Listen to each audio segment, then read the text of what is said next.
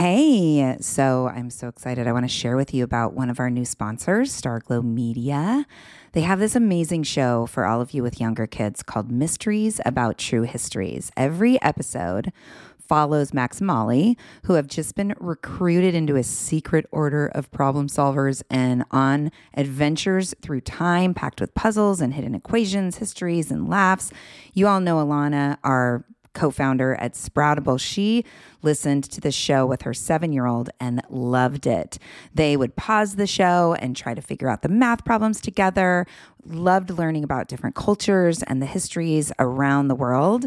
The series explores themes like the stories behind math, critical thinking, code breaking, pattern solving, and so much more. Math is what they call it. Math is geared towards kids 6 and over, but can be enjoyed by the entire family. Episodes drop every Thursday, and they're about 15 minutes, perfect length for the car rides, mealtime, break time, bedtime. Each episode is stacked with so much laughter, and your kiddos won't even realize how much they're learning. So tune into Mysteries About True Histories, Math, with your kids. You can follow and listen on Apple Podcasts or wherever you get your pods. Listeners, welcome to the Joyful Courage 2022 Summer Throwback Series. We're all busy enjoying the long days of sunshine, and I wanted to be sure that you had some useful listening material to enjoy. So I will be sharing some of my favorite shows from the past with you weekly through July and August. Joyful Courage is a conscious parenting podcast where we tease apart the challenges and nuances of parenting through adolescence. I am your host, Casey O'Rourke, positive discipline trainer and adolescent lead at Sproutable, a company that represents not only the growth of children, but also the journey and evolution that we all get to go through as parents. I'm walking the path right next to you as I navigate the teen parenting with my own 2 kids here in beautiful Bellingham, Washington. I'm kicking things off by returning to a show that had me fangirling all over the place. Not one, but 2 of my favorite voices in parent education made time to talk with me. It was amazing. Episode 2015 with Dr. Dan Siegel and Dr. Tina Bryson, where we talk about one of the books that they co-authored, The Power of Showing Up. Thank you so much for being here. We are over 1 million downloads and 300 plus episodes strong, and you have taken us to the top 1% of podcasts worldwide. I so appreciate you. Enjoy the show. Welcome back, listeners. I am so glad to have you, and I'm super excited to let you know that I have 2 guests on today, and they are both some of your favorite past episodes. They were the guests for those shows. Dr. Dan Siegel is here. Dan is an internationally acclaimed author, award-winning educator, and child psychiatrist. He is currently a clinical professor of psychiatry at the UCLA School of Medicine, where he also serves as a co-investigator at the Center for Culture, Brain, and Development and co-director of the Mindful Awareness Research Center. Dan co-authored some of our favorite parenting books, including The Whole Brain Child, No Drama Discipline, and The Yes Brain. With the other guests joining us today, he also wrote Brainstorm, the Bible for parents of teens, Parenting from the Inside Out, and Aware, which came out the summer of 2018, and he came on to discuss that book with me. Dr. Tina Bryson is the other guest that we get to hear from today. She is the co-author with Dan Siegel of 3 New York Times bestsellers, soon to be 4, and is the executive director of the Center for Connection in Pasadena, California.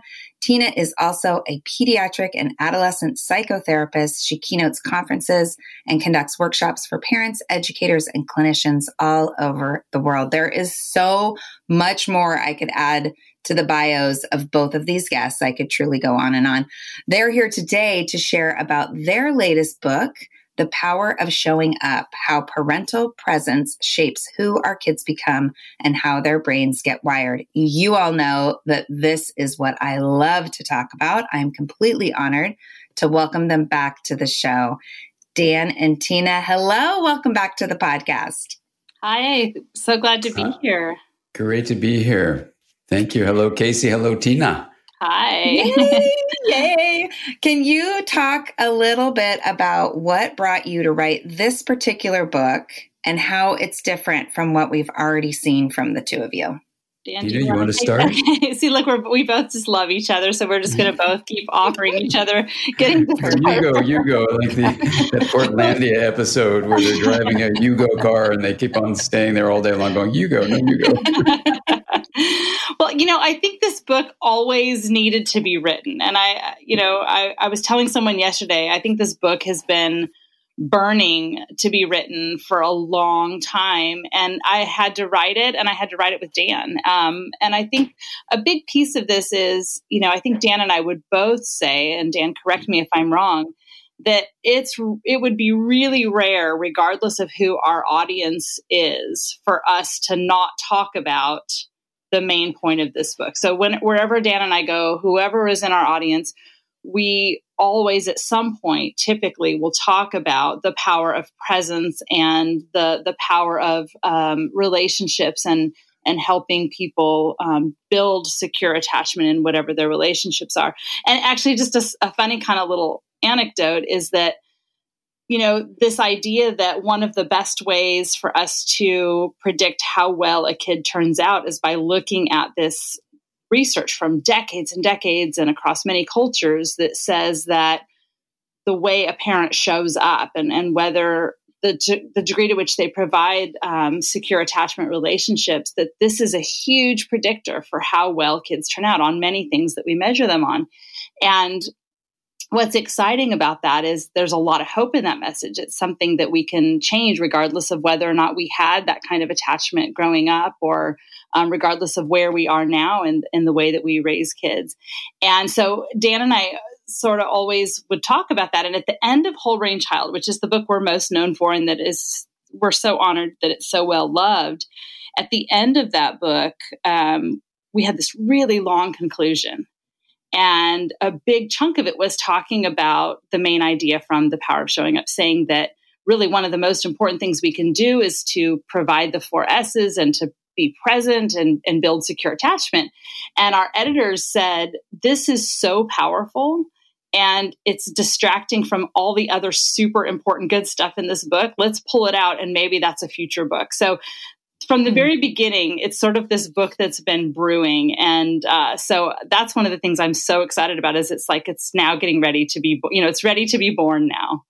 I love that. And it really speaks to there's so much scaffolding that happens in parenting. And I know as a parent coach myself, it would be great if if the only thing parents needed were like tools and strategies. That would be amazing, because I can offer tools and strategies, but then you get in the real life situations, the real life challenges, the grocery store with the melting down toddler, or, the slamming of the teenage door after a not so great conversation about curfew or homework. And those tools fly out the window, right? Or they become this kind of robotic regurgitation that doesn't really have meaning. So you talked about attachment, Tina, and the book starts off with some information about attachment. And as I was telling you before I hit record, my introduction to attachment was that, one of my favorite book the first 2 years was The Baby Book by Dr. Sears. And he talks about attachment parenting. And it's about, as I think back, it was like, okay, I'm going to hold them close and nurse on demand and just meet their needs as they come up. So, that's really what I thought attachment was all about. But there's this whole other expansive realm of information, which is attachment science and attachment theory. What is that about? When you say that, when you throw that out, what do parents need to understand about attachment? Well, Casey, it's a really interesting question. And first of all, I just want to say, Tina, what you just said was just so beautiful. And, it's such a fun and wonderful honor to do these books together. I was just teaching in Texas and in Houston, actually. And so many people came up about the different books we've written and saying how it impacted them. So I just want to, Tina and I rarely get time to say, hey. So I just wanted to say that it's a beautiful thing. And Casey, you right before we started recording, you heard me say that just 2 days ago, I finished the revisions of the Developing Mind, which is this book that talks about attachment and the brain and relationships and health and stuff like that. And it's the first kind of book in a whole view of the mind that can be called interpersonal neurobiology. And this was now the third edition with literally thousands of references. So when you look at attachment, it's important to say that, words we use are words we use. And so people can use words however they want.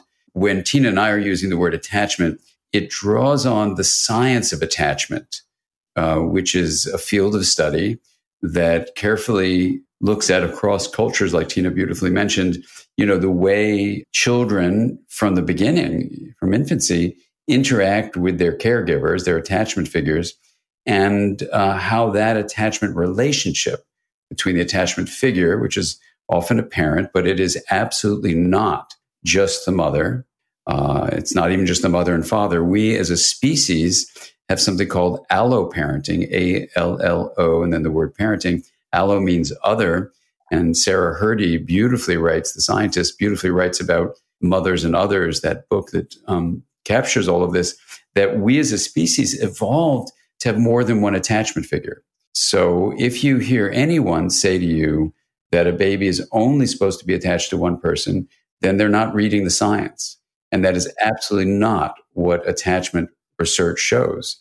It's not what the study of being human shows. So you want to be really careful about different approaches and the words they use. And what we try to do is build everything we say on science. And the science of attachment is so powerful. And one of the things that it says is that no matter what happened to you as a parent, how you come to make sense of what happened to you allows you to be present. So literally, in our terms, you can show up in so many ways. You can show up emotionally, where you're present with your feelings. You can show up with awareness, so you can really be there to take in whatever your child is going through. You can focus your attention with something called attunement, where you focus on the inner life of the child, not just the physical world of the child, and that the child will have a relationship with you and other attachment figures, not just you, that will allow them to learn things like who they are, the importance of relationships, their ability to regulate their own emotional states, their way of realizing that their feelings can be, as Fred Rogers beautifully says, mentionable and then therefore manageable. That's all about secure attachment. And, what we do is draw on all this science. And having just finished the Developing Mind third edition, I can tell you there's a ton of science out there.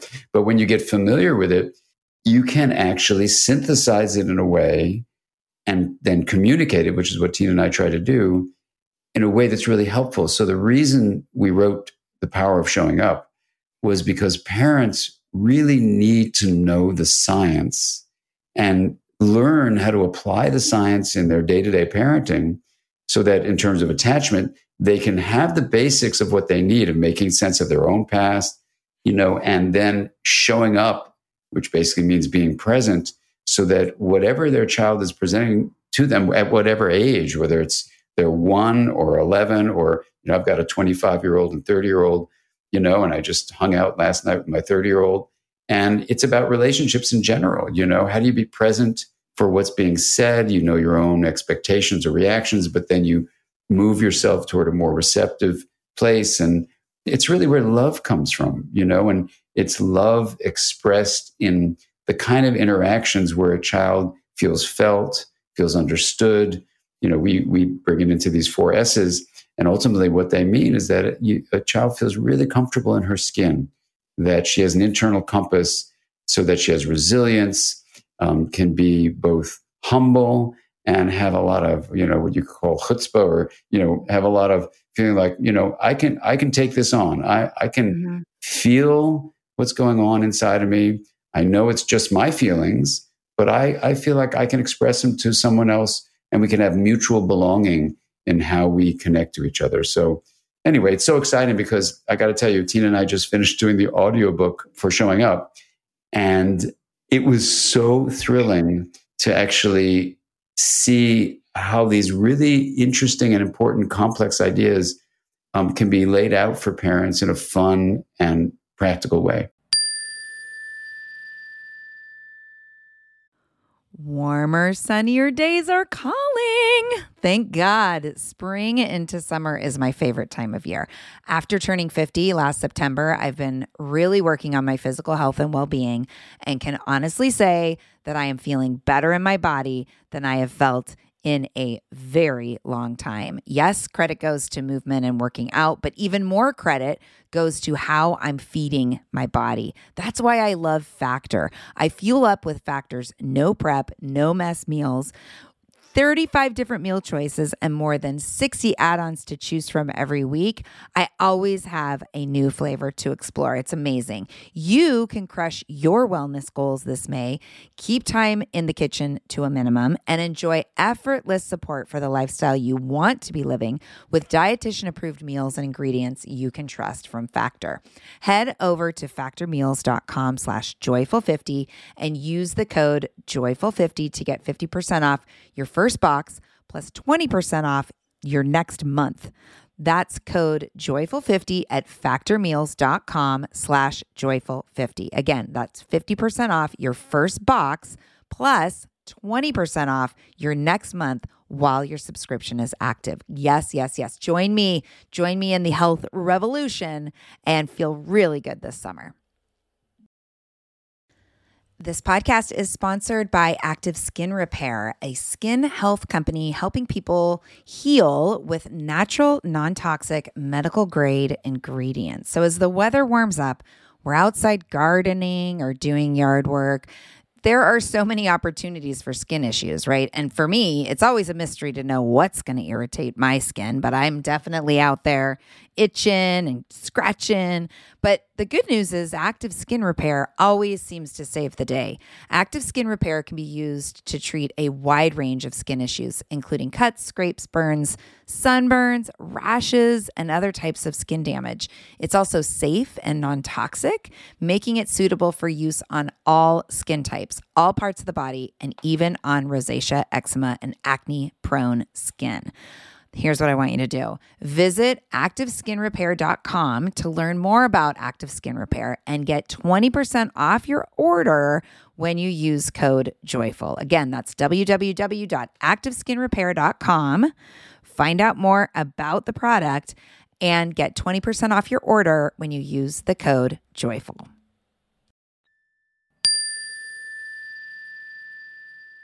I want to come back to something, and I know that we could spend the entire time talking about it. And I kind of alluded to it a little bit ago, but that work around, the deeply personal work of parenting, right? So my listeners have heard me say the parenting journey is a lifelong personal development workshop, right? I mean, it's just every day, every interaction sometimes feels like an opportunity for us to recognize, oh, where is this reaction coming from? And, what dots can I connect and how can I do something differently? Which if we're on top of things all the time is exhausting. And I don't expect anyone to be able, we're too human to be perfect.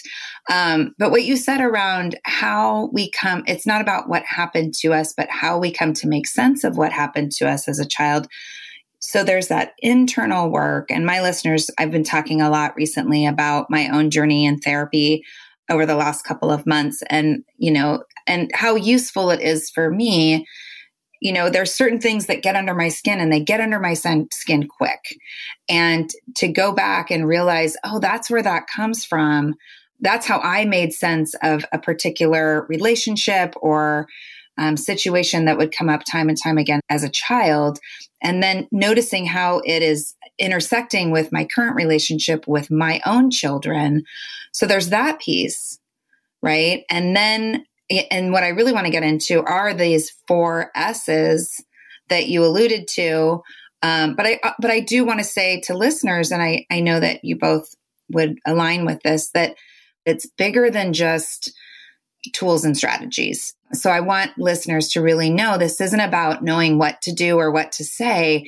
It's really about being in the experience of relationship with our child and being curious and inquisitive around wow, it's really hard for me to navigate this right now. And it's probably less about your child and more about whatever is being brought to the surface for you. Would you, the two of you, agree with that? Like, how do you make sense of that in the work that you do? Yeah, I would say that we have to remember that a big part of who we are as parents and how our own brains are developed and have developed over time, and the kind of implicit memories that get encoded in us that are a source of where our reactions come from. What's automatic for us? A massive portion of that is based on the experiences we've had, right? So the brain wires based on the kinds of experiences we have. And so we often as parents think that we can't, you will rarely see Dan and me say, here are the 1, 2, 3 things you should do in this exact situation, because every child is different. Every parent is different. Every situation is different. And the key is really more about being present and attuning. But what's important is that when we don't, well, let me say it this way. Dan and I, in all of our books, always have something in there about our own reflection. And in this book, we call it showing up for ourselves, because we can't provide our children experiences that wire their brains in optimal ways or in ways that we intend for them to be developed, like to learn how to actually be present. Like we want our children to learn how to be present and not distracted and disconnected. We can't give our children those experiences if we're not modeling them and if we're not doing them. And so that's why that portion of self-exploration and the ongoing journey, as you beautifully said, it is so important. In addition to what the science says, which is that the best predictor for how we're able to be present and provide secure attachment experiences to children, whether we're the parent or the grandparent or the teacher or whoever else is the caregiver providing the support to the child, is not whether or not we had those experiences, but rather, have we come to make sense of them? Have we come to, in the literature, it's called a coherent narrative. Have we developed a coherent narrative or a story where we're not running from the past and running from looking at our experiences, but we're also not flooded and entangled with them in a way that they control us without us having some awareness and some intentionality around it. And so that's why looking at this, looking at ourselves, is so important. And Dan, I had the same experience when I read my half of the audiobook. Casey, this can be a really tough topic to talk about, because we're really wanting to talk to parents who are really checked out or distracted, disconnected, still consumed in their own challenges that they haven't worked through yet. And we want to say to them, like, what your child needs most from you is to show up. Or to the parents who are hyper parenting and thinking they have to do and be everything and provide their kid with stuff or with tons of enrichment classes and the most expensive this and the most expensive that. And to say to those parents, you don't need to do all of that. What your child needs most from you is to show up. And in this book, we address hard stuff, like saying, here's what happens in your child's brain when you are the source of terror or fear. When you and your spouse or your significant other are screaming at each other in front of your children, that can have a significant impact on your child's nervous system in that moment. And so we're talking about really hard things. And I just felt moved time after time as I was reading the audiobook, because I feel like this book is a warm, generous, kind, welcome invitation to parents to do that work that you're talking about there, where we say you don't have to be perfect. You can mess up all the time. You can have your own struggles and things that you're working through, and you can continue to reflect on those and show up so that your child can reap the benefit of this secure attachment. Beautifully spoken. Thank you, Tina. I'm so excited to get my hands on this book. No, it's so beautiful. And Casey, just to build on what Tina, you're magnificently articulating is, I think part of the challenge of both being a parent and also, being someone who writes books to really communicate directly with parents is, the idea that either way, as a parent or a writer for parents, you would have a notion of like what should be or the right way to do things or stuff like this. So both as parents, Tina and I really try to take on what I'm about to say. And also as writers for parents, we want to really recognize that while we're trying to summarize the science that points us in a certain direction, let's say like attunement or any of the S's, like seeing your child, sensing their inner world is what that is. Soothing your child, feeling their distress, having the presence to be able to help them feel soothed and to get calm and teach them ultimately the skill of internally regulating that distress. And safe, where you both protect them from harm, but also, as Tina's pointing out, moments when there might be things happening from you or from you and your spouse or something that you're doing where you create terror in your child that is incredibly disruptive to a child's sense of security, the fourth S. So there's being seen, there's being soothed, there's safe, and then those build into security. The issue is that life is, as Ed Tronick would call it, messy. Relationships are often not attuned. You're often not seeing someone. You're not soothing them. Sometimes you do things that terrify them. So the key is not that we outline, let's say, the first three S's and say, hey, be the ideal parent and do this all the time. What we're saying is the science is really clear. These three S's, and maybe even another one we talk about throughout, which is making sense of the world, this way, it's called epistemic trust, this way that you come to understand the nature of reality through these interactions with your parents, your attachment figures, is embedded in being seen and embedded in being soothed and being safe. And then you develop this overall model of security. But the issue is the messiness, the disconnection, the inevitable ruptures. That's a part of life. The fact that there are ruptures doesn't mean you're doing it wrong. It means you're human. And so the challenge that Tina and I always have when we write any of these books, and it's certainly true in the Power of Showing Up as well, is we say, well, okay, how can we give, just as you said, Tina, this kind, loving invitation to say, hey, we're in this together. So here's how we flub up as parents.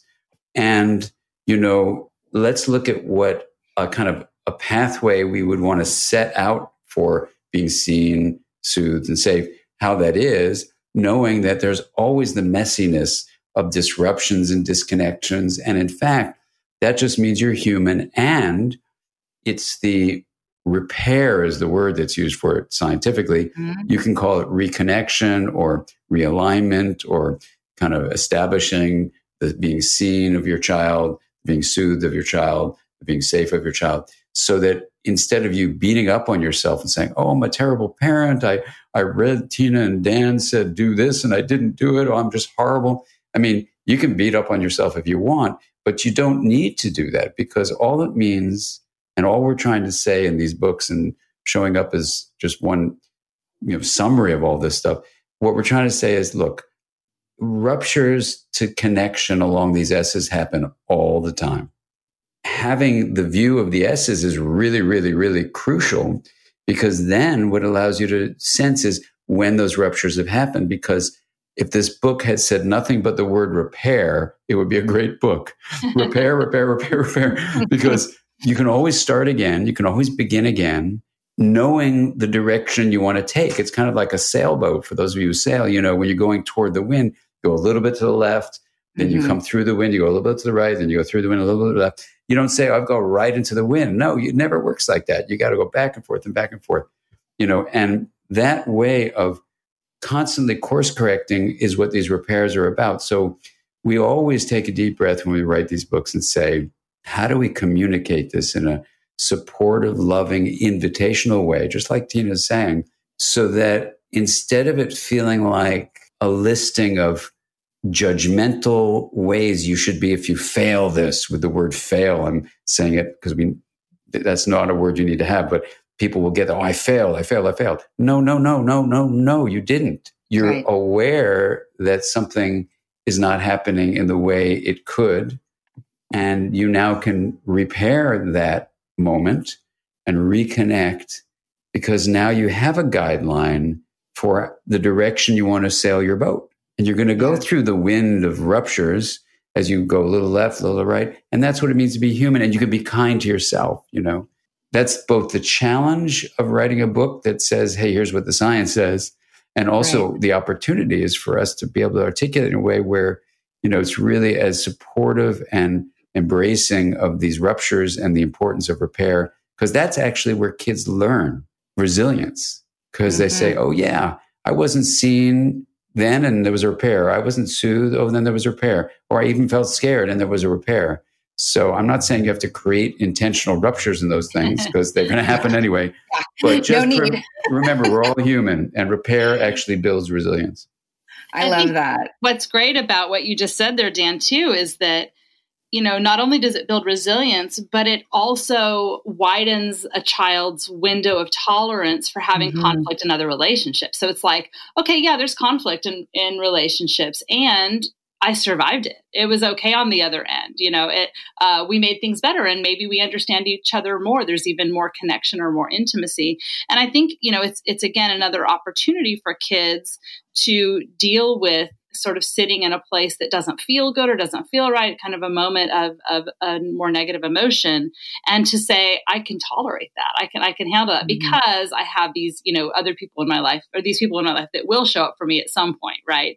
And that's what I love about this too, is that, while it's not, the book is not, and the approach and the science does not lead us to a place where we have a very specific point 1, A, B, and C, then you move to point 2 roadmap that's very specific and formulaic.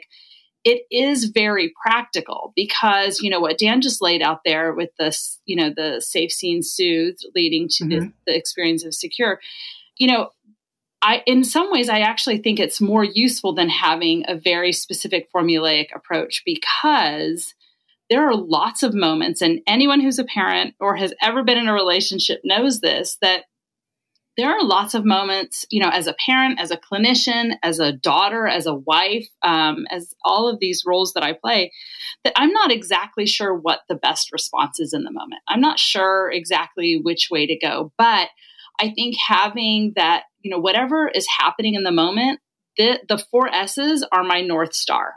Yes. They are always the answer.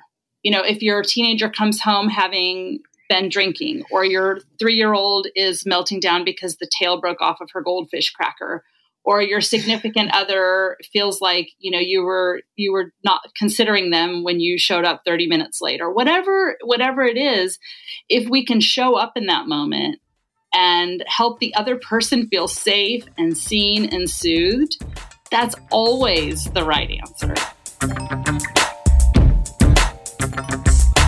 Hey friends, I'm just jumping in to interrupt the interview for one moment. I have to let you know that I'm super excited to be putting together a new free mini summit for all of you parents out there with teenagers. This time it's 5 interviews with 5 experts that I have handpicked, and we are talking adolescent mental health. We are talking about the hard stuff. We are talking about self-harm. We're talking about anxiety and depression. We're talking about eating disorders.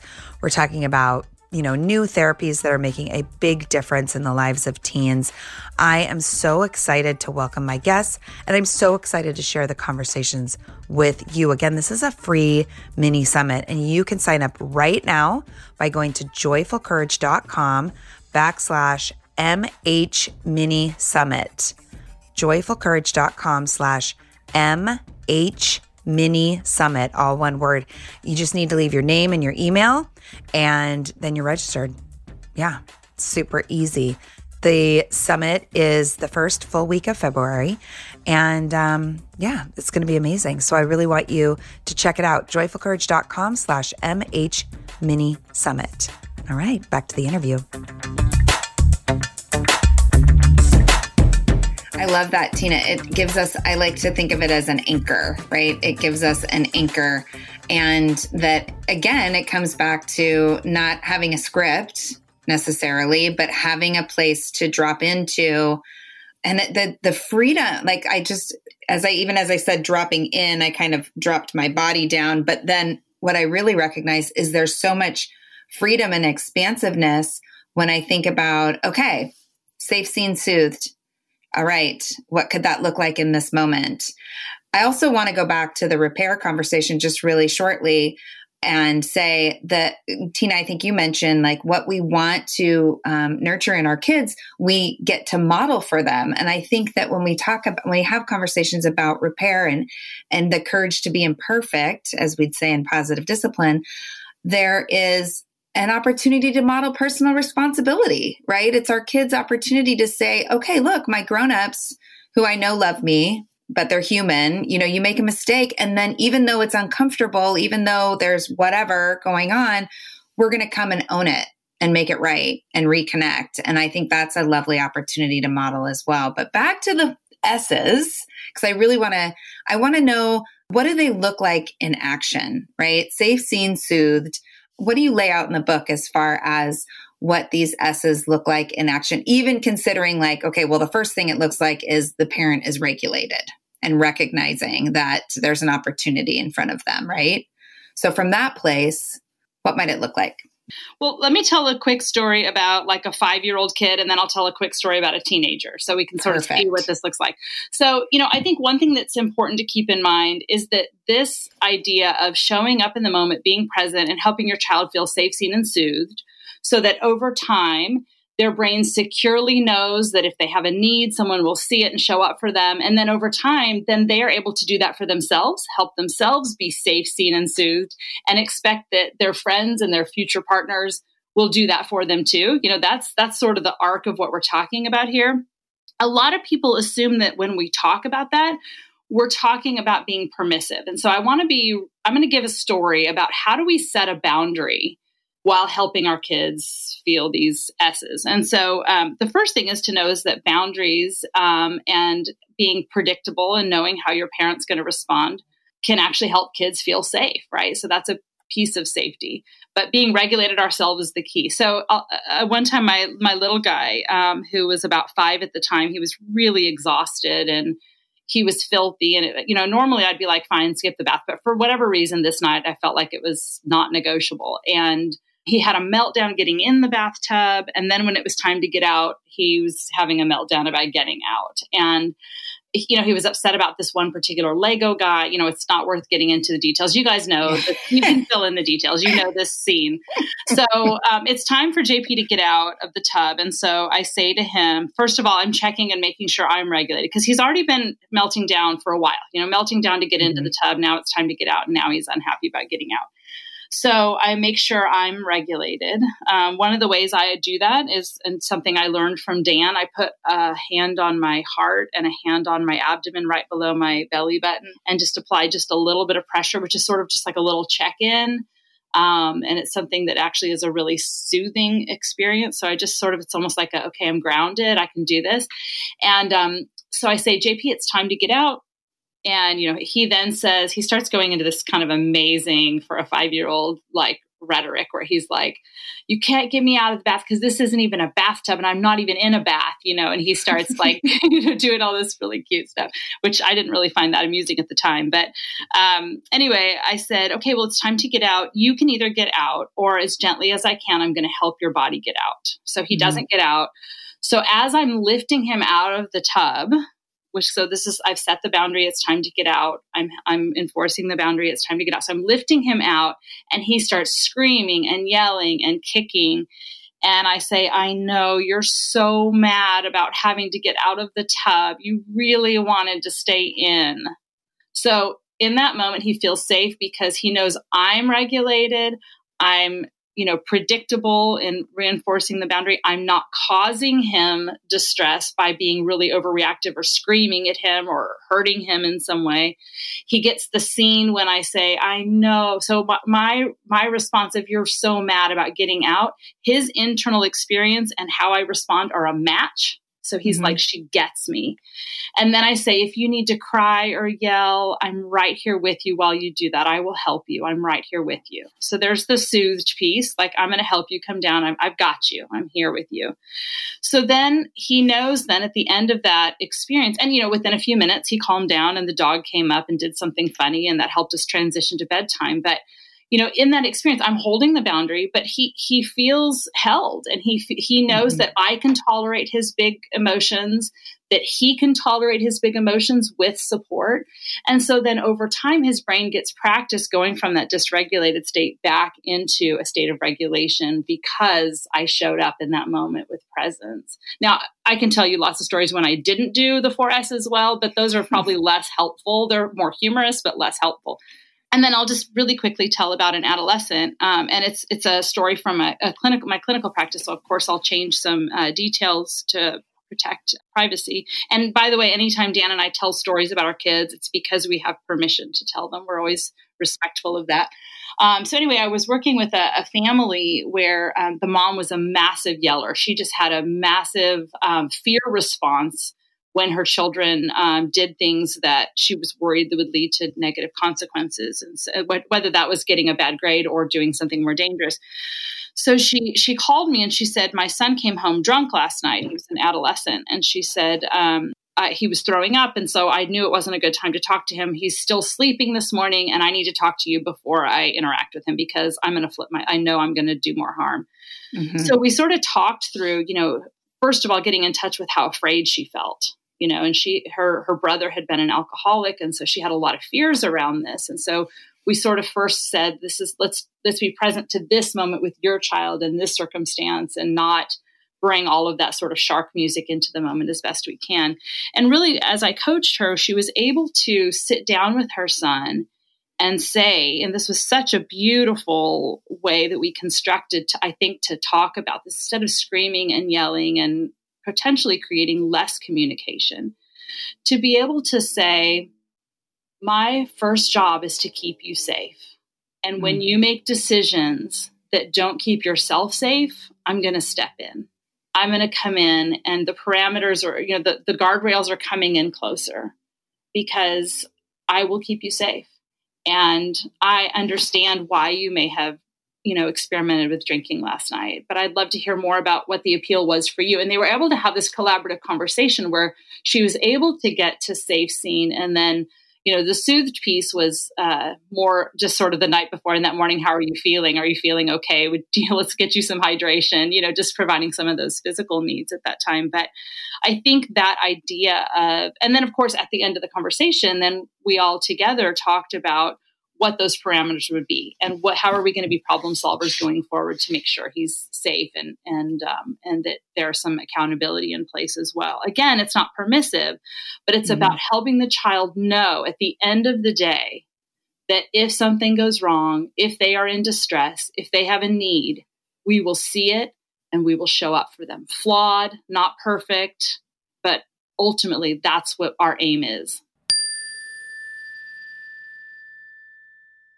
Hi there, I'm Andrea Owen, self-help author with 19 translations of my books, global keynote speaker, and life coach. My podcast, Make Some Noise, has been serving up self-help in a simple-to-digest way for the last decade. The topics brought in each episode are practical and easy to implement around topics such as working through fears that keep you stuck, different modalities of therapy, managing your negative self-talk, and more. We bring you guest experts, solo episodes, and I even coach listeners on the air around relatable struggles. I also do my best to weave my sense of humor into some heavy topics because, let's face it, life can be pretty hard, and it's so much better when we can have some fun while walking through our challenges. Whether you're seasoned in personal development or just starting out, Make Some Noise podcast will help you become the best version of yourself, the person you're proud of when you look in the mirror and show up in your life. Simply search Make Some Noise with Andrea Owen wherever you listen to your podcasts. I'm Margaret. And I'm Amy. And together we host the podcast, What Fresh Hell? Laughing in the Face of Motherhood. Margaret, I would say you're sort of a where are my keys kind of mom. Correct. Sometimes a where are my kids kind of mom. Well, you're, Amy, more of a we were supposed to leave 35 seconds ago, mom. I mean, touche. In each episode of What Fresh Hell, we come at a topic from our usually completely opposite perspectives. I bring the research. And I bring kind of the gimlet eye. Like, is that research really going to work, people? And almost 10 million downloads later, we're still laughing. We also talk to experts in the parenting field, plus parents with stories we can all learn from. We make each other laugh, we challenge each other's assumptions, and we have what we think is the best parenting community on the internet. Check out What Fresh Hell, Laughing in the Face of Motherhood, wherever you listen to podcasts.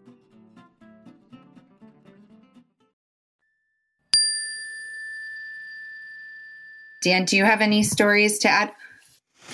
Oh, I've got a ton of stories, Casey. I just want to sit with those two beautiful stories Tina said.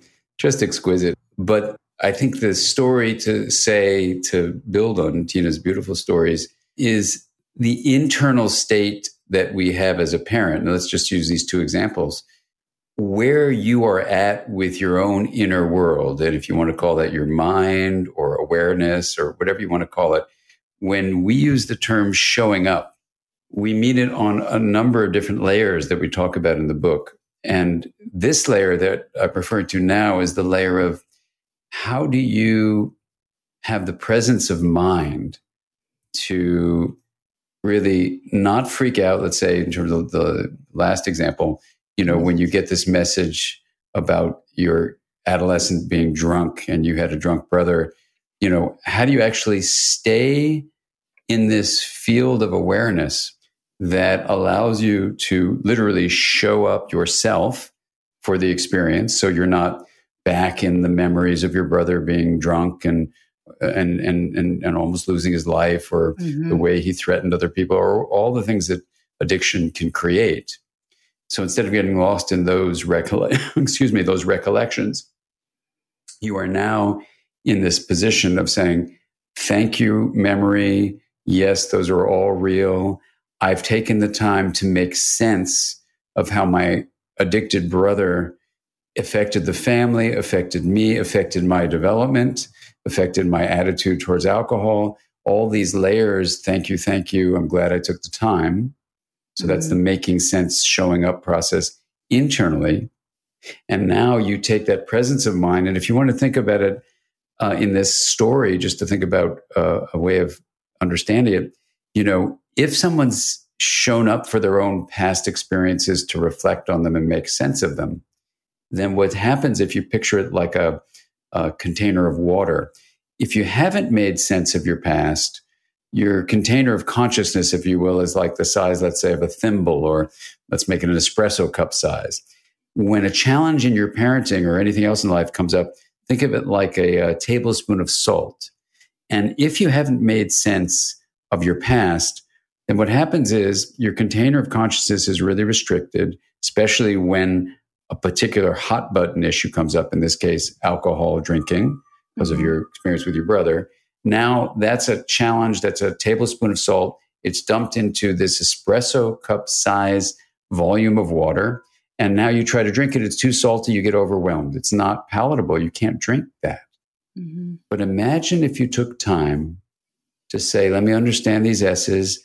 How did I have the experience in my own childhood of being seen, of being soothed, of being safe, of making sense when I was a kid and making sense of it now, so I can move, even if I had insecurity from my childhood, I can move beyond these unresolved traumas and losses, or beyond this leftover garbage, you can call it, this leftover stuff, So now I've made my container of consciousness go from espresso cup size to 100 gallons.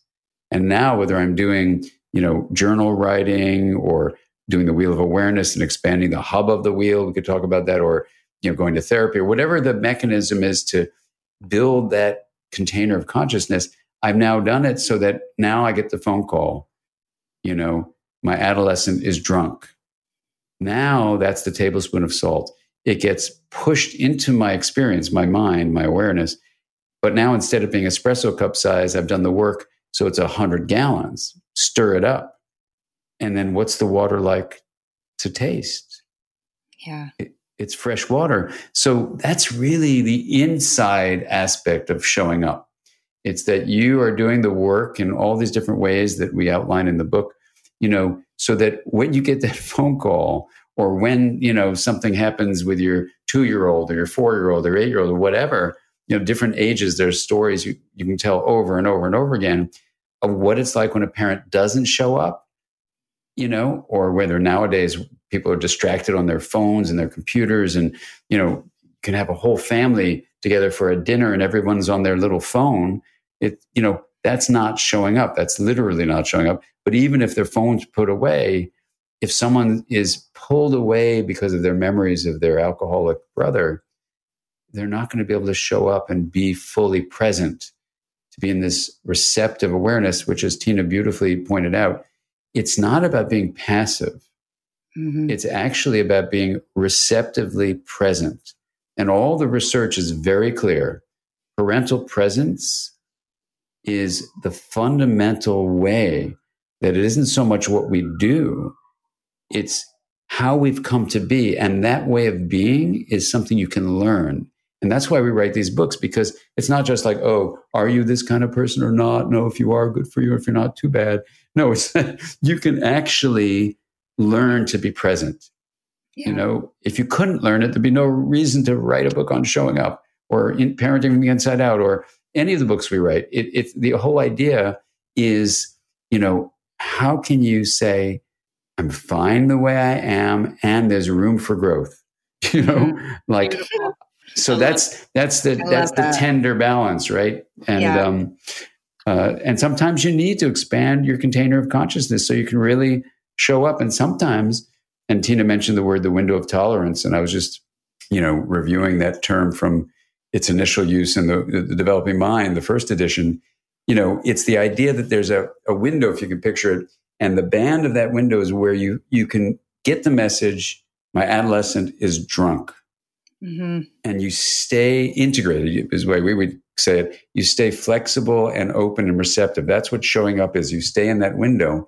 And if you move outside of the window, it's going to go either to chaos on the one hand, you're flipping out, you're screaming, you're shouting, or rigidity, you shut down and you get really, really like that, Mm-hmm. And whether you're in chaos or rigidity, you're now out of the window. So what the Showing Up book tries to do is, as Tina beautifully said, you want to widen that window, especially for issues that are particularly vulnerable for you, like addiction, let's say in this particular story. And as you widen that window, before you did it, it was so narrow, you flipped out into chaos or rigidity. You were no longer showing up in chaos, no longer showing up in rigidity. You're now reactive rather than receptive. And all we're saying is that being receptive lets you parent well and role model for your child that even if things get really tough, whatever the salt is of life, mm-hmm. your container is so widened that you can take it and stay mm-hmm. with fresh water and drink that water.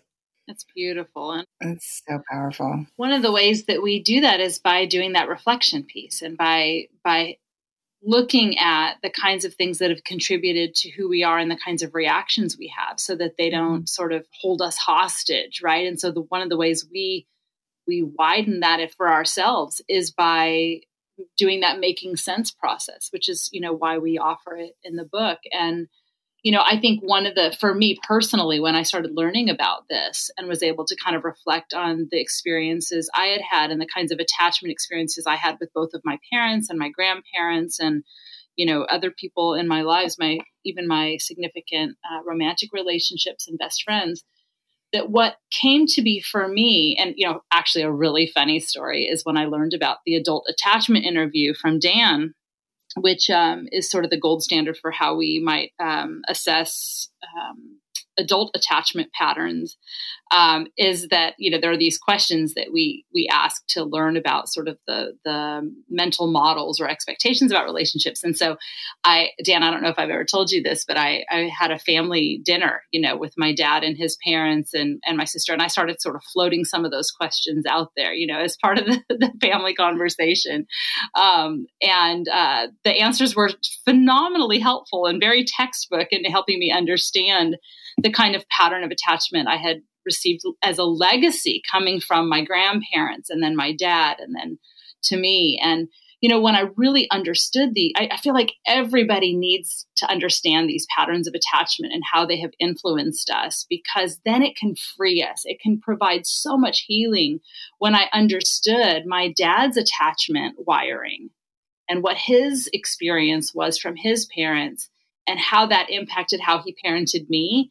It was incredibly healing and freeing for me to say, gosh, it wasn't about me not being lovable.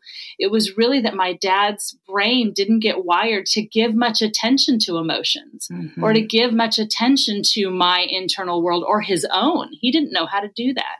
And so when I was able to realize that, it actually not only healed and freed me, but it allowed me to move to a place of compassion for him. And to say, wow, he didn't get that growing up.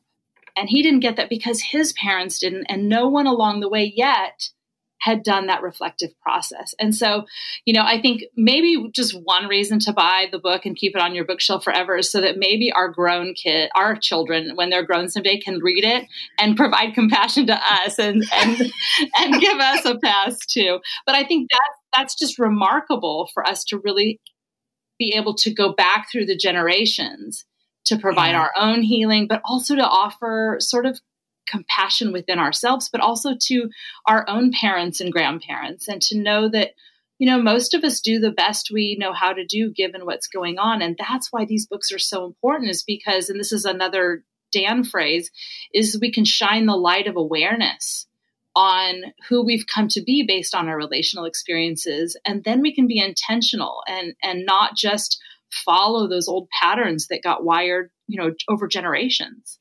I love that. I have my own short story, a family trip with extended family this last summer, where I normally slide into my 17-year-old defensive self as things come up in conversation with this particular part of my family. And I made an intention at the beginning of the week that I would be my fully conscious 45-year-old self and see what happened. And I had the best time. And I even was able to kind of notice as an observer the places where I might have my 17-year-old self could have gotten very tied up in a particular comment or a particular look. And it was as if I provided myself some space to see it all happening in front of me and to show up different. So I am all for the personal development work. And my listeners know that I am like, woohoo, let's do it. Figure yourself out. And there is no final destination there. Like you said, Dan, there's that container of consciousness. There isn't okay. And so once you get to the swimming pool size, you're good, that it's really this beautiful ongoing opportunity that we have to continue to grow and develop and elevate and expand. And I'm just so, so, so grateful for the work that the two of you are doing. I love your books. I know my listeners, I talk about you both tons. Listeners, don't forget that I have 2 interviews with Tina. I'll put them in the show notes that you can go back to and listen to. And Dan, you and I had that great conversation about your book, Aware, where you did talk about that espresso size cup and the big container and the salt. And it just reminded me as you were saying that of how juicy that conversation that you and I had was. So listeners, know that you can get to those interviews in the show notes. I'll put the links in the show notes. Is there anything else that the two of you would like, any little pearls of wisdom beyond the amazing last hour that we had that you'd like to leave listeners with before we say goodbye? I'd like to just remind all of us that this science is full of hope. And that when we begin to reflect on some of this stuff, sometimes it's a little heavy and sometimes it can be, painful. And there are several paths of hope that this research leads us to. One is we can absolutely change what our past relational wiring has led us to. That when we begin to reflect and make sense of it, we can begin to change how we are able to show up in the moment with our kids. So that's one path of hope. A second path of hope is when we start to do that, when we start making changes to be more present, to not terrify our children, but instead calm ourselves and help them feel safe and help use empathy to help them know that we understand them and that we're there to help them calm down. That when we start doing those kinds of things, our children start responding to that, and it starts changing the experiences they have that are wiring their brains as well. And so, that's a lot of hope. And I think the last thing I'd like to say, and then Dan, I'd love to hear your last, thoughts, because I always just would sit and listen to you talk all the time, is that, I think this idea is simple, that really what our kids need most from us is to be present. But it's not always easy to do. And I think one of the most important things we also need to keep in mind is that we need to have people who show up for us. Dan talked about allo parenting, and in our society, we're often pretty isolated in this parenting world. And so if we're going to show up for our kids, we need to make sure we have people in our lives that are helping us feel safe, seen, and soothed and secure. And so we've got to have people around us that show up for us so that we have the capacity to do it for our kids. Thanks, Tina. Yeah, that's beautiful. First of all, I love listening to you, Tina, too. So this it's a mutual fan club. And Casey, thank you for giving us this opportunity to be with you here. And I guess the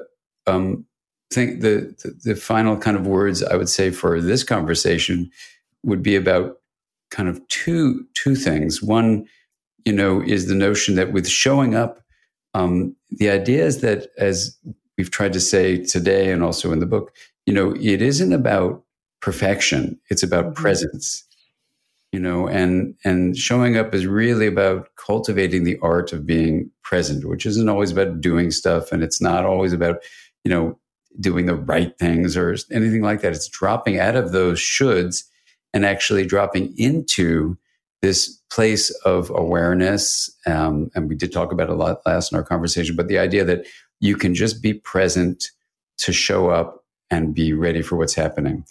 The second thing that's very much related to that is the idea of identity. And this is a hard one to talk about in general. I mean, the last chapter of The Developing Mind, there's an entire chapter about it, about identity. But I'll just say this, that we may have been getting messages in our modern culture that we all have been embedded in, and that these messages, they may have been around for at least 2,500 years, so a long, long time.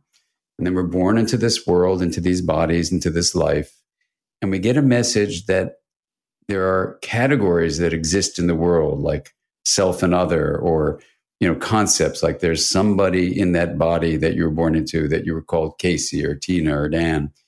And those are understandable concepts from the categories that we actually construct. And then we have words like our names or even the word self, And so these words, these linguistic symbols, they become part of how culture shapes our experience of reality. So, for example, as a parent, you have all this evolutionarily, created hardwiring as a parent to really want to protect your child and be certain of things and be certain this child will grow well and, be happy and, however you define success, you want them to be successful and really do well in life and all these things. Totally understandable to have some kind of drive for certainty. But here's the thing about this whole business. Seeing the self as separate, that there's a Casey in Casey's body that's only in the body, or maybe even only in the brain. Like people say the mind is the same as the brain. And that's what all my, academic books are about, is challenging that 2,500-year-old statement, that in fact, it's not just a partial truth. That is, of course, the brain has a lot to do with what goes on in the mind. But if the self comes from the mind, it's important to realize that the mind and the self are not just in your brain. They're fully in your body. So we're fully embodied, but we are also at the same time fully relational. So who Casey is, who Tina is, who Dan is our relationships with one another and with Earth. And part of what's happened, I think, on the planet that's leading to such levels of depression, anxiety, and suicide, as well as destruction of our ecological systems, is that people have taken that message, the self is separate. And on the Earth side, they treat Earth like a trash can. And on the individual side, you live with this feeling of despair, like something is profoundly wrong. And the good news about becoming aware and showing up for that possible mistake, and E.O. Wilson, the biologist, calls it a kind of a sensory limitation that leads to an illusion of separateness.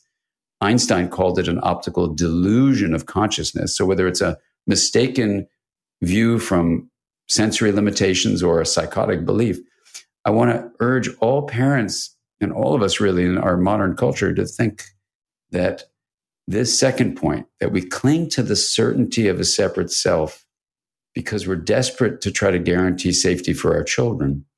But that desperate clinging to what an artist on the Brooklyn Public Library writes as the flimsy fantasy of certainty is actually destroying our well-being.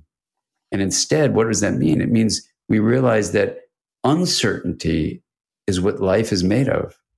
And so learning to not just tolerate uncertainty, but actually welcome it lets us really fully show up. So we're not trying to filter everything through our expectations so we can be certain of the outcome. And the other thing that it does is it takes our identity and it says, okay, I do have an interior bodily aspect to who I am. That's a me or an I. Yet I also, at the same time, have a relational side to my identity, a we or an us. And one way we can say that is me plus we equals mwe, M-W-E.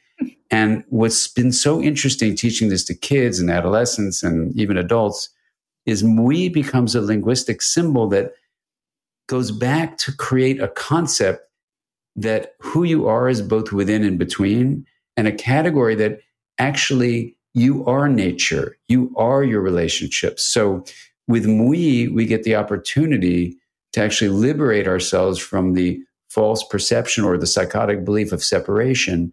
And together, we can bring more kindness, compassion, connection as we show up for each other and for Earth. That's beautiful.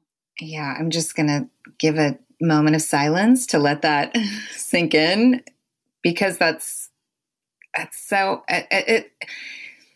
so much bigger than parenting, right? I mean, we kind of can focus in on our kids and everything, but what I'm really hearing you speak into is this human experience and how it's, it's a part of us. It's a part of the planet. Thank you. Thank you for taking the time to dive into that. I think it's so profound, and such beautiful permission. I know for me in my current experience, I am definitely a student of uncertainty and not really loving it, Dan, gonna be honest.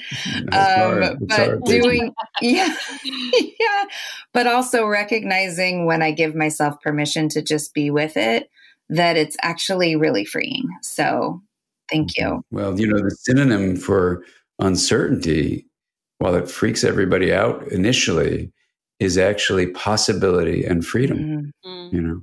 Beautiful. I mean, I could do a whole nother hour with the two of you, but I'm sure you have other things to do. Thank you so much for coming on. Please, when is the book coming out and where can listeners get it? January 7th, 2020. They can order it at any online or a physical actual bookstore. And between now and when the book is released, the website, thepowerofshowingupbook.com, will provide pre-orders with a color copy of the refrigerator sheet of all the main points. Ooh, bonus. And you can see us in person at different places, either individually or collectively. And you can find that on Tina's website or my website. And so there's opportunities to actually dive into this journey together in person. Yeah, come join us somewhere. We always love getting to visit with people and connect in person and do some face-to-face stuff. Yay. I'll make sure those links are in the show notes. I hope you're coming up to Seattle. I won't miss you if you do. Yeah, I'll see you there the second weekend of January, or actually Tuesday, I think. Yeah. Okay, great. Yay. Well, thank you. Thank you. Thank you so much. Thank you, Kate. Thank you, Case. Thank you, Tina. Thank you, Dan.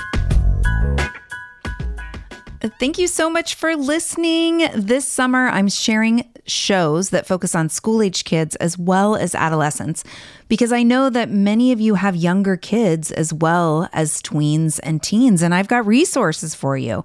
And because I'm confident that you will hear useful nuggets of wisdom in each of the episodes, no matter what age of your kids.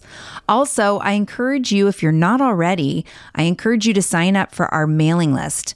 At Sproutable, we have emails that are segmented to meet the needs of whatever parenting stage you're in, littles, middles, or bigs. Head to besproutable.com and scroll down to the bottom of the page to sign up for the newsletter list that's right for you. We stay in touch with tips, stories, and offers that we know you will find practical. Have a beautiful day. I'll see you next week. Well, hey there, busy mama. Are you looking for ways to make your life easier, your home less chaotic, and at the same time add more joy to your life? My name is Deanna Yates, and I'm the host of Wanna Be Clutter-Free, a podcast all about letting go of the stuff we don't need in our lives so that we can focus on what truly matters. Don't worry, I'm not going to tell you to throw it all away or make you feel guilty about keeping something you love, no matter how many other people don't quite understand it. But I will give you practical and, more importantly, actionable advice so that you can make progress right away. And you won't just hear it from me. There are amazing guests too. It's like having your bestie in your pocket telling you it's okay to let go of the things that are not serving you and your family in a totally non-judgmental way. So join me over on the podcast where we can work on progress over perfection for those of us that want to be clutter-free.